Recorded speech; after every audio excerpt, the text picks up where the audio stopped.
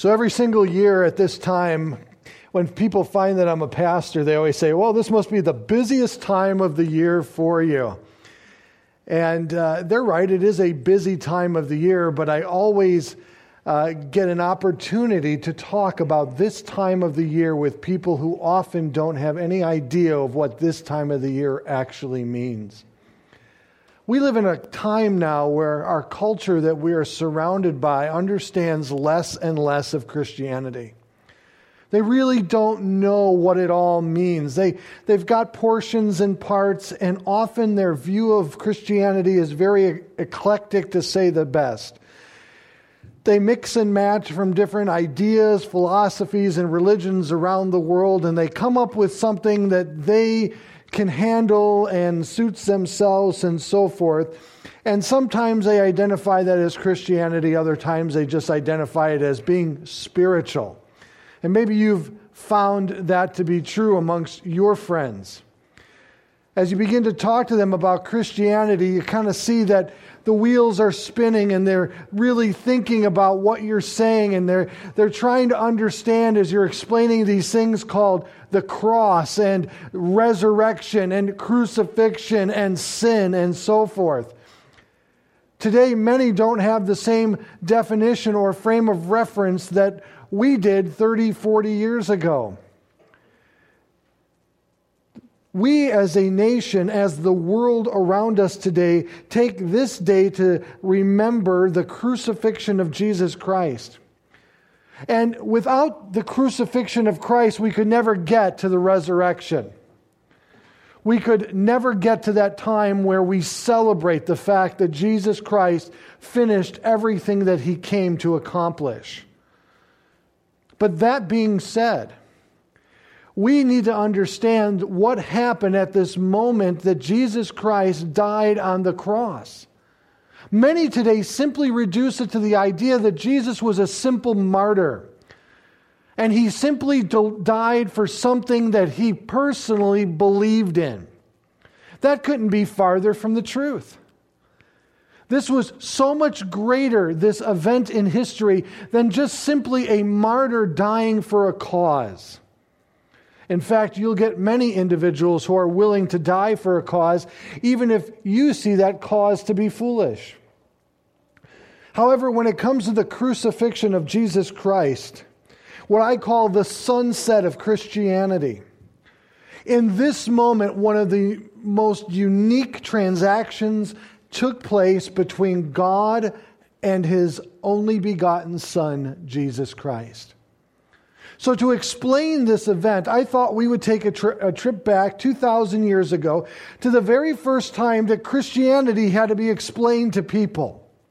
The very first time that individuals began to question and observe what God was doing in a new way there in Jerusalem. And let's go back to Acts chapter 2 and discover the explanation that Peter gave for the events that they witnessed and took place before them. Many who saw the filling of the Holy Spirit and the disciples coming out on the rooftops, and they were praising God in languages unbeknownst to themselves, but understood by the vast crowd that had swollen Jerusalem to almost twice its population. It was a unique moment in history. And many concluded simply that the disciples had started drinking early that day. Well, they had Bandino Barneys before everybody else, But then Peter gives an explanation to everybody exactly what was taking place. The fulfillment of everything that God had promised throughout the Old Testament had now taken place in and through the person of Jesus Christ. And as we come to understand, I'd like to take 3 verses today and Sunday. It's always a two-parter. Because again, we can't really enjoy the sunrise until we first go through the sunset. And as a church, I want all of us to be aware of exactly what Jesus Christ did at that moment, those 6 hours that He hung on the cross. What took place at that moment between Him and God the Father? So let us begin by looking in chapter 2, verse 22. As Peter gives an explanation for the supernatural experience and the observation of tongues being spoken unbeknownst to the disciples, he then brings it to a summary point at this moment, where he begins to bring things to the point where he's ready to get to the conclusion, and he's ready to call these people in repentance to Christ.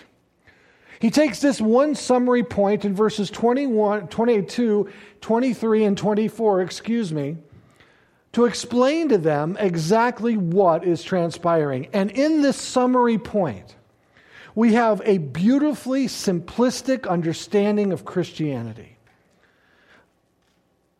In verse 22, Peter states, "Men of Israel, hear these words. Jesus of Nazareth, a man attested to you by God with mighty works and wonders and signs that God did through him in your midst, as you yourselves know, this Jesus delivered up according to the definite plan and foreknowledge of God, you crucified and killed by the hands of lawless men. God raised him up, loosening the pangs of death, because it was impossible for him to be held by it." This is Christianity 101 in Cliff Note form. This is what it's all about. Peter begins by testifying and reminding them of who the person of Jesus Christ actually is. He was much more than just simply a man, a good teacher, or a prophet of God. The Bible clearly teaches, and Jesus proclaimed it himself, that he not only was a man, but he was God also.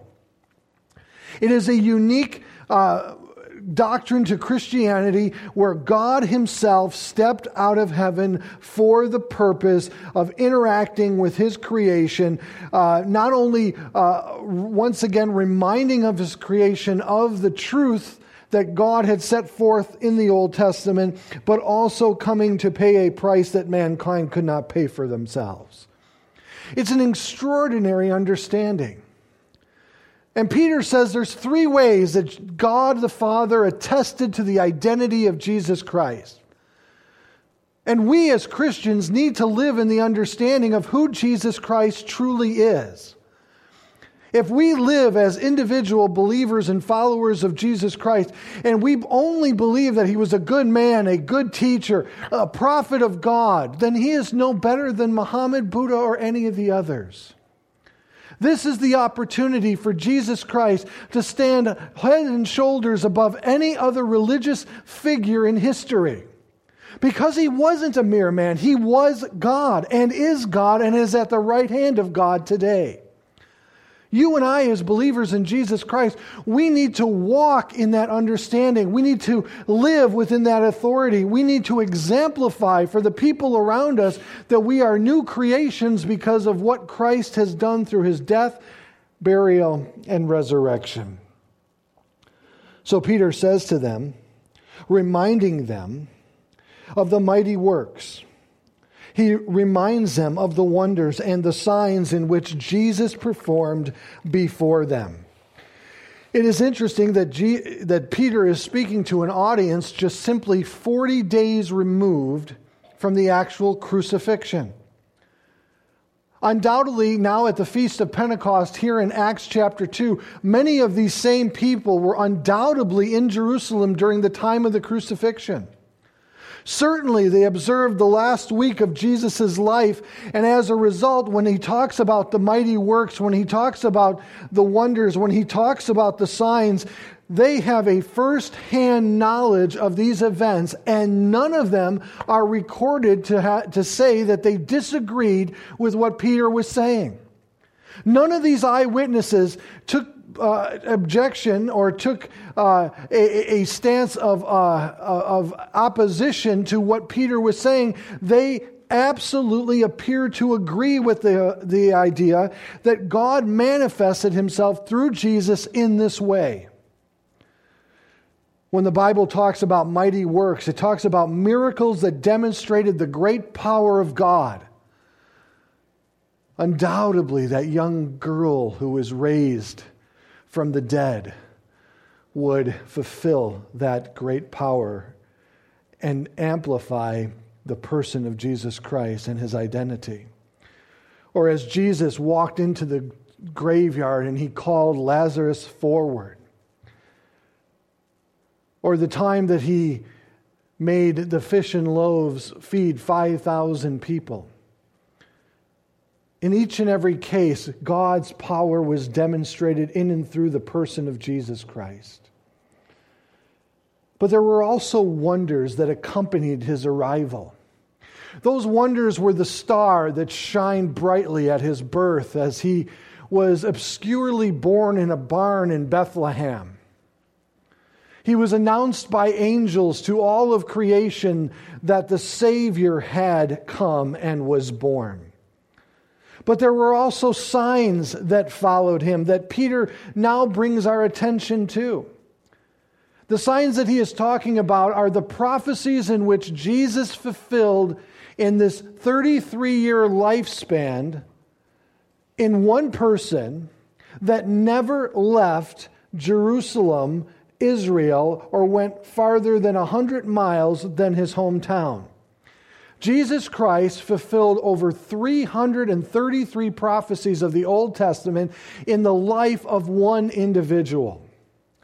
Everything that the Bible said the Messiah would do accomplished, all the signs and wonders that it would accompany and the miracles in which he wrought and displayed. Jesus Christ perfectly fulfilled them all.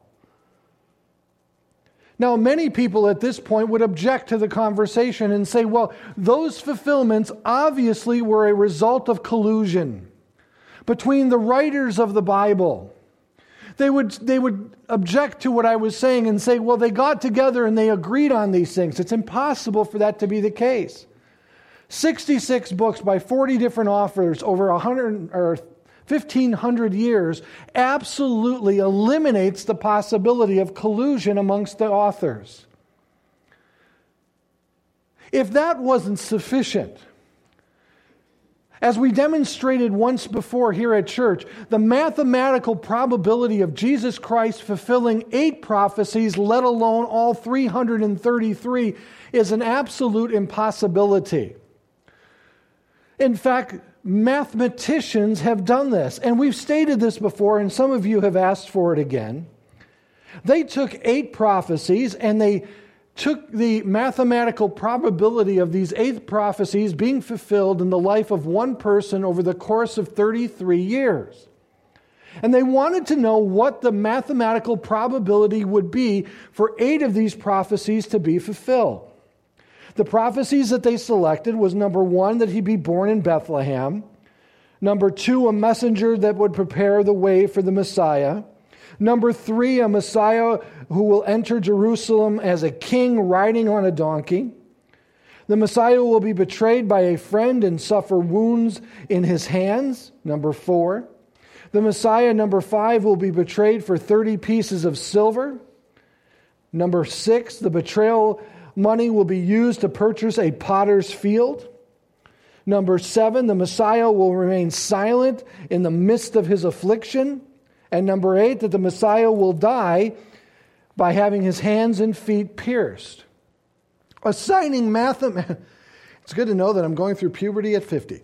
It's interesting for me that after the probability of those 8 prophecies are calculated, they came to the conclusion that it would be 1 in 10 to the 17th power possible for one person to fulfill just 8 of these prophecies. That is 100 quadrillion. 1 in 100 quadrillion. The possibility of one person fulfilling 8 of those prophecies. Now let me give you some perspective. If we were to take a silver dollar, paint it red, and stack silver dollars over the entire face of the state of Texas, 2 feet deep, the probability of one picking out of all of those silver dollars, the one painted red, is exactly the same probability as 1 in 10 to the 17th power. Now for fun, because I know many of you are overachievers. If Jesus Christ was to fulfill 48 of the 333, which he did fulfill all of these, 48 prophecies fulfilled by Jesus is 1 to 10 in the 157th power. The smallest item or matter on the earth today is an electron. If I were to take electrons and line them up in a straight line 1 inch long, and I were to count 250 electrons per minute, it would take me 19 million years to count all of those electrons in 1 inch of electrons stacked one right next to each other. And that is the same probability.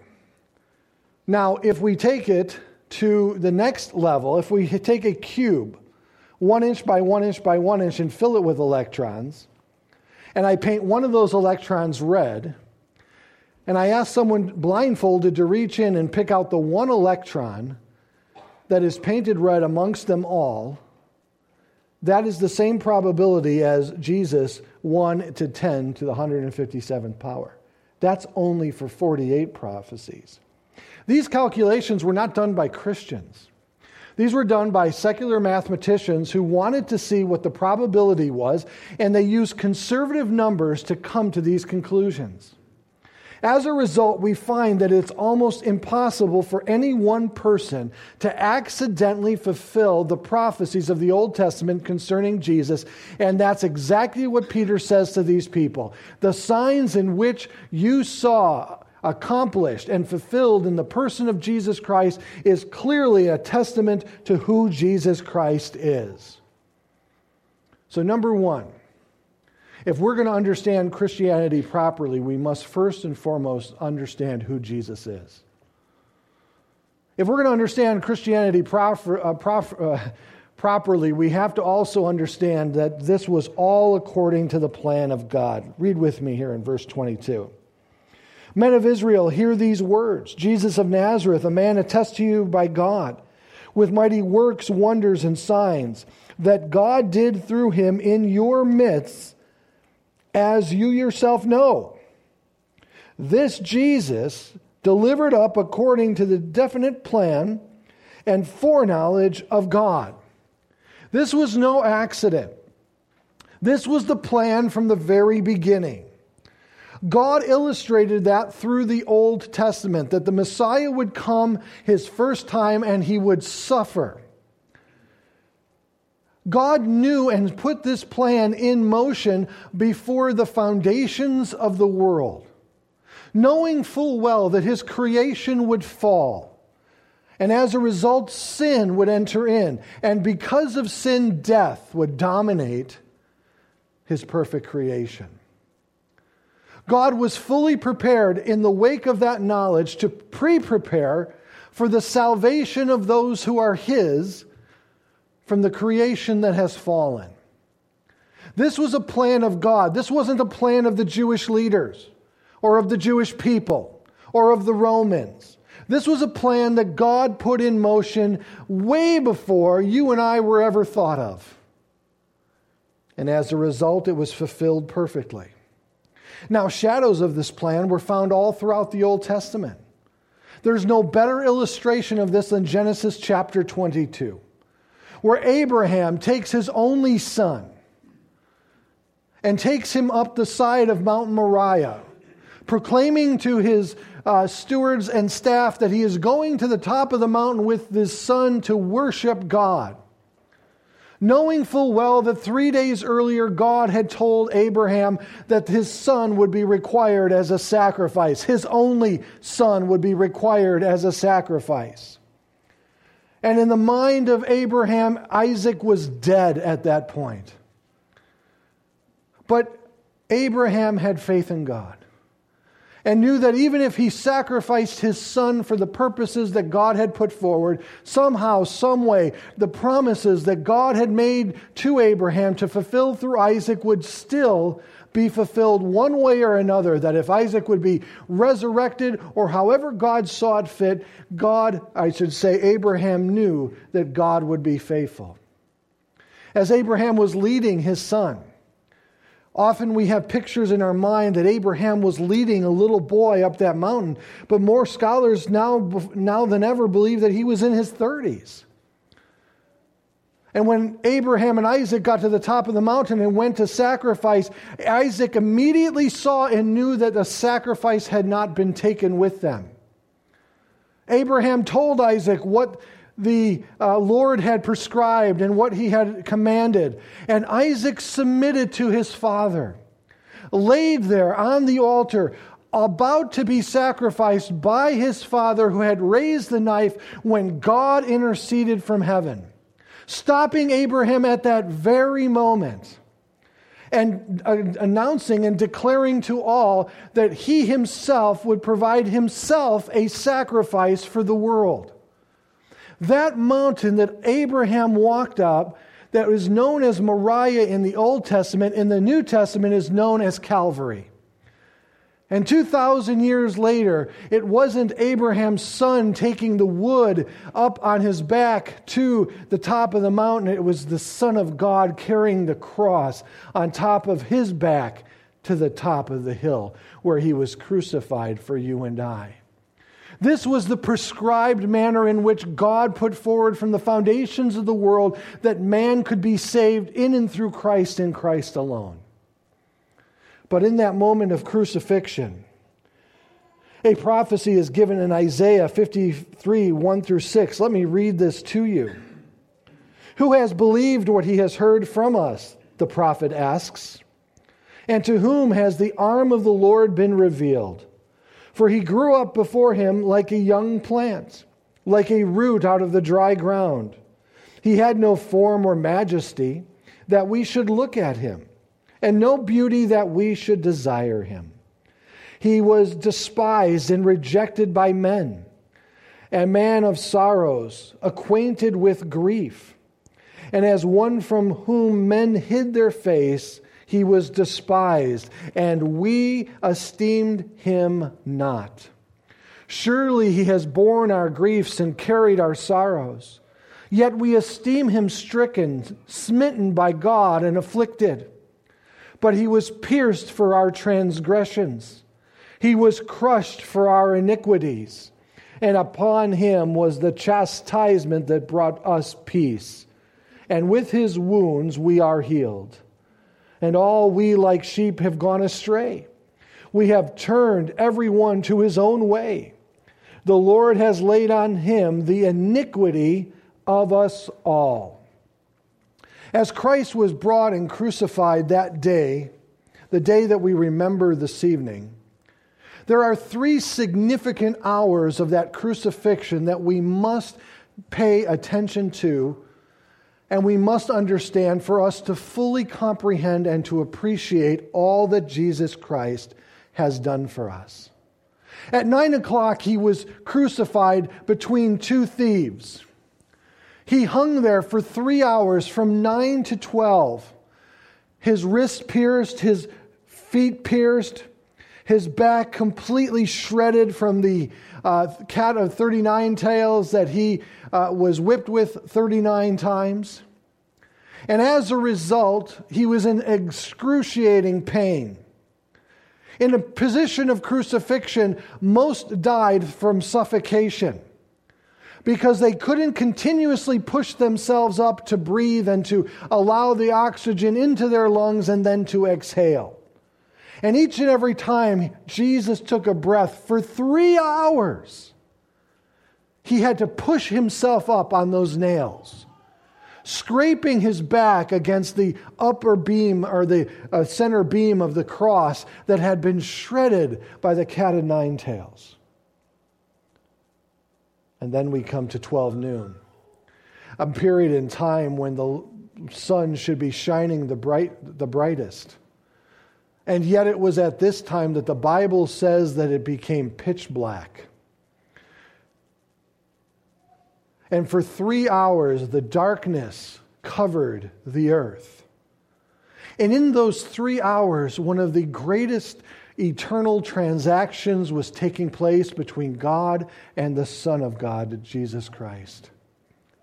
This transaction was on our behalf. Those witnessing the cross from their perspective didn't fully understand what was happening at that moment. We find speculation and conjecture from those actually witnessing the crucifixion at that time. But in those 3 hours of darkness, it is clear that 3 significant events had taken place on our behalf.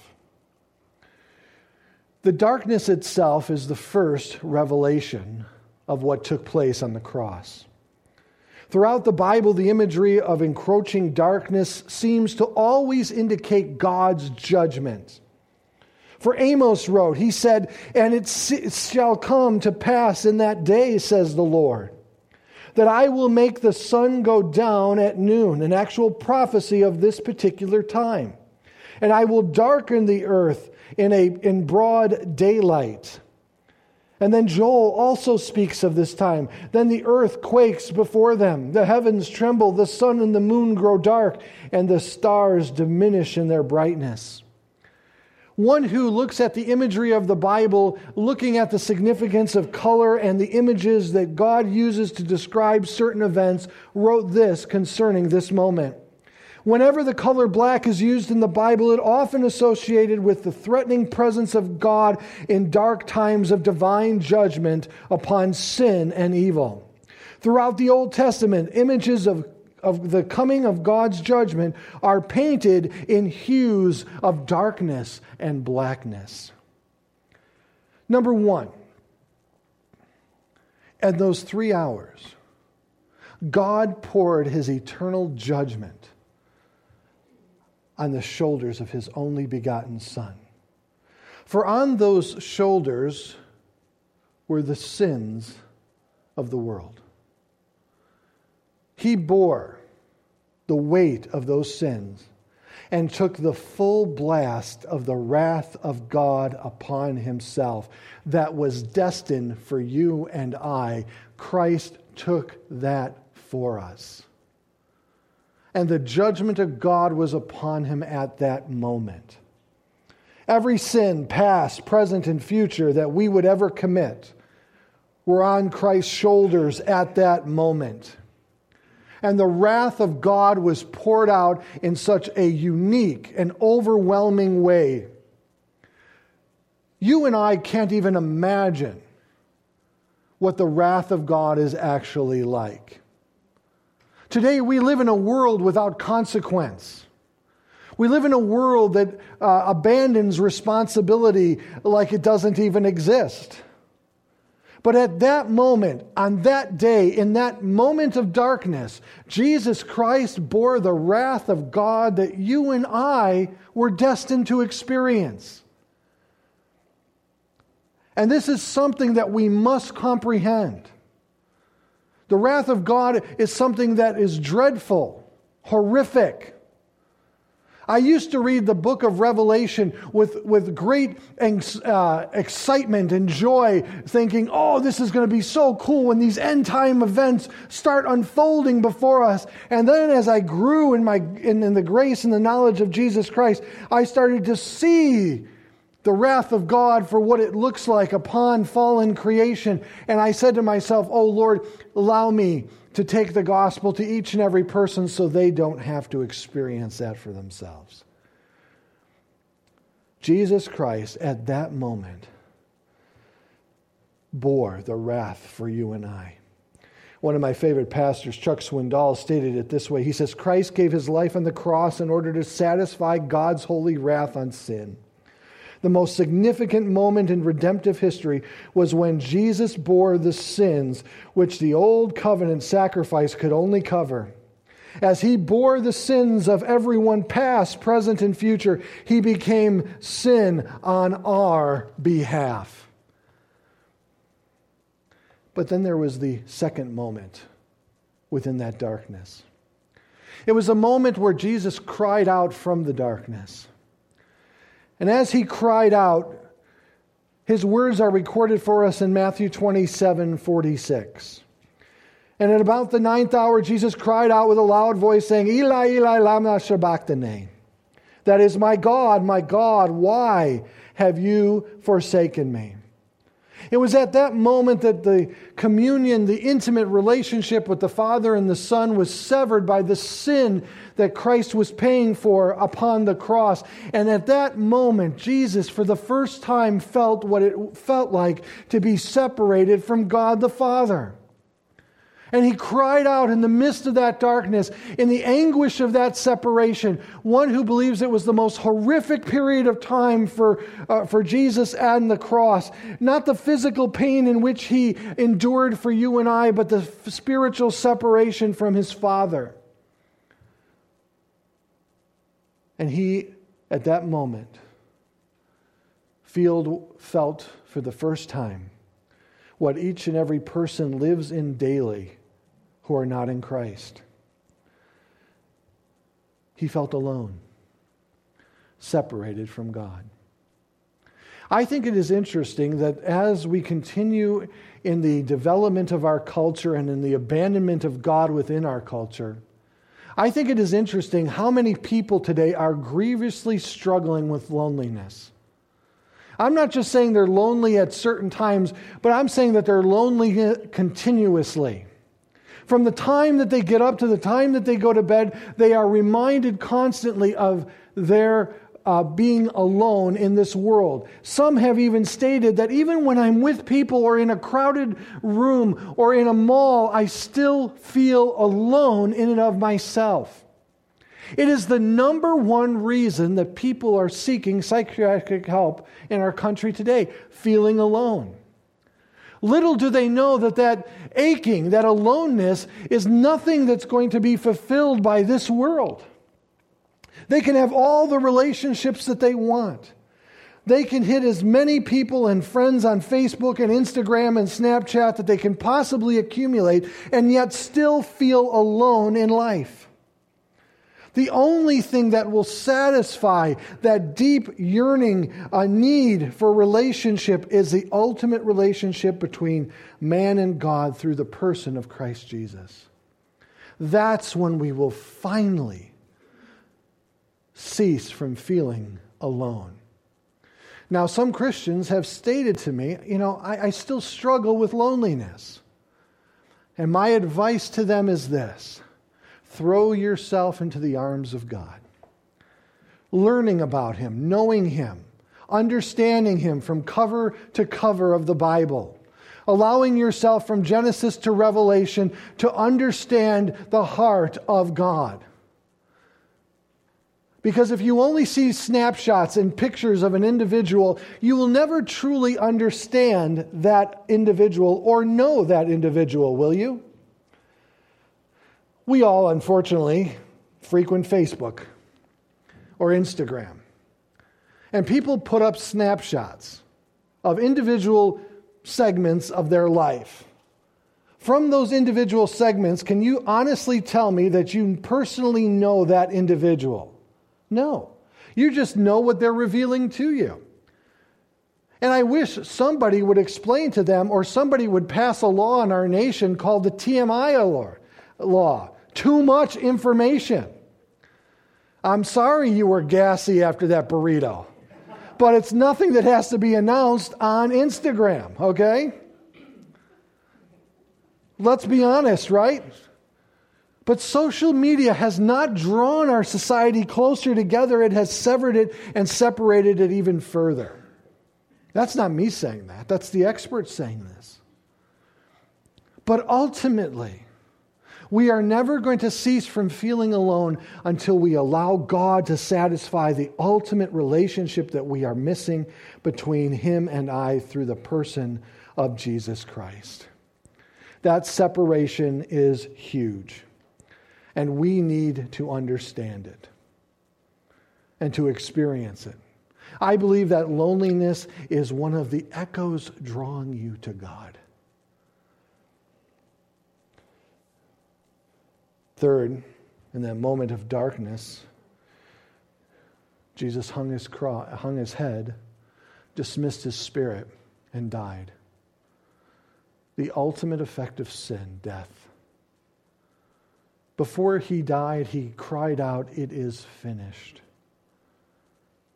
Anyone who would believe in me will not experience the wrath of God, for I have experienced that for them. For anyone who will believe in me and follow me, they will not experience the separation from God, because I have experienced it for them. Anyone who believes in me, though they may die physically, will live spiritually forever with me in eternity, because I died for them. From the foundations of the world, God said that the penalty for sin is death. Man reaped what he had sown in the garden and experienced death for himself. Now God says, I have come and I have experienced the judgment of sin. I've experienced the separation of sin, and I've experienced the death from sin. And anyone who will place their faith and trust in me will not be subjected to those, but will live for all eternity in heaven with me. But as Peter then brings us to the conclusion, as he moves now further in verse 23 of our text, this Jesus delivered up according to the definitive plan and foreknowledge of God, you crucified and killed by the hands of lawless men. This was it. This is the rubber hits the road moment of the message. This was the realization that these individuals who were inquiring and also criticizing what God was doing at that moment were guilty before God.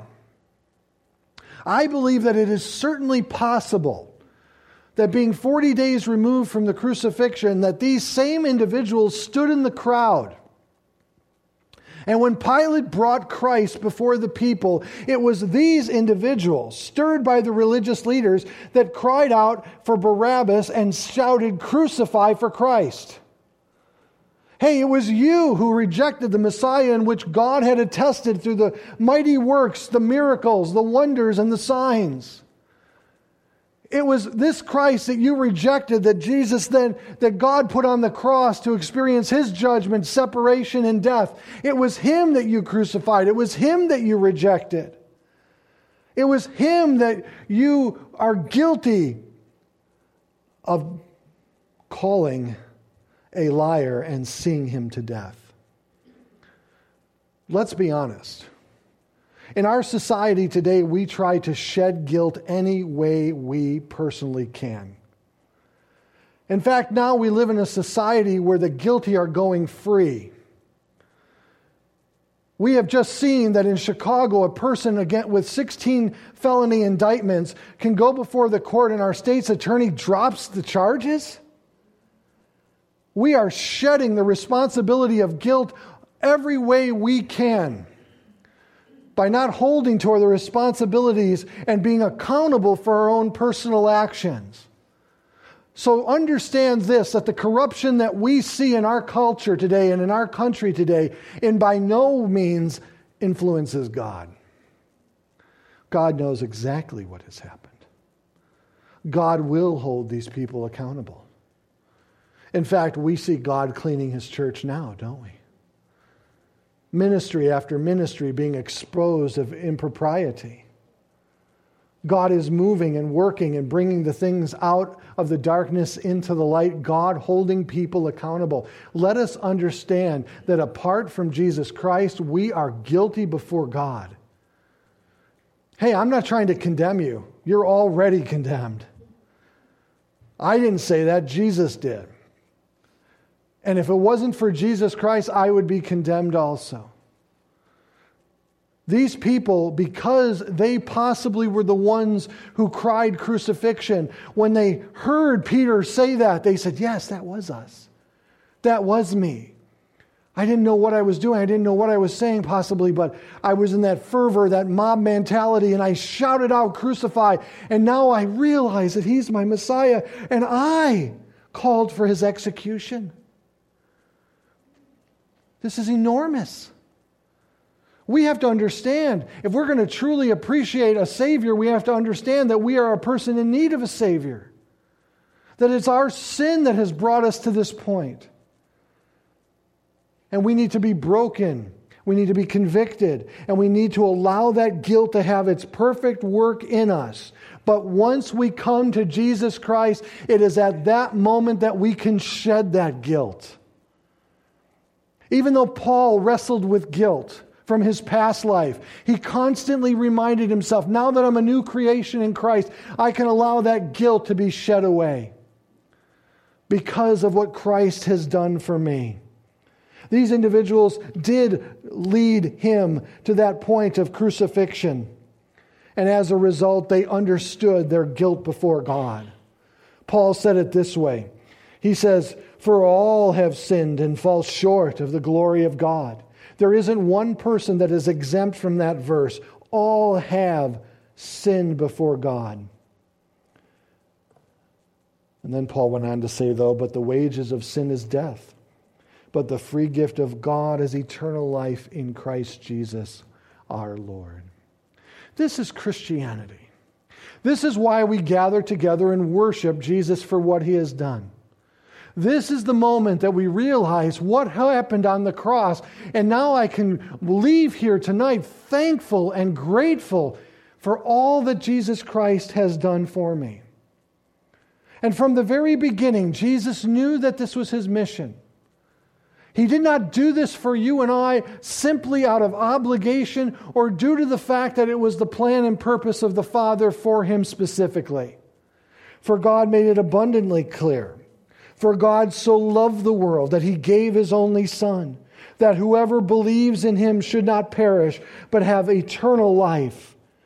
For God did not send his Son into the world to condemn the world, but in order that the world might be saved through him. This is Christianity. To enjoy the sunrise, we must first see the sunset. This Tuesday, Dean and I and the mother-in-law that I love so much took a little trip. We took a day excursion. We went out to Galena. We had a beautiful day in the 70-degree weather after the blizzard of Sunday. Only in Chicago.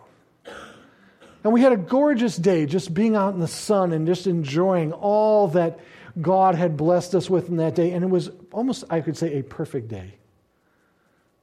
But as we concluded that evening, we went to one of my favorite restaurants.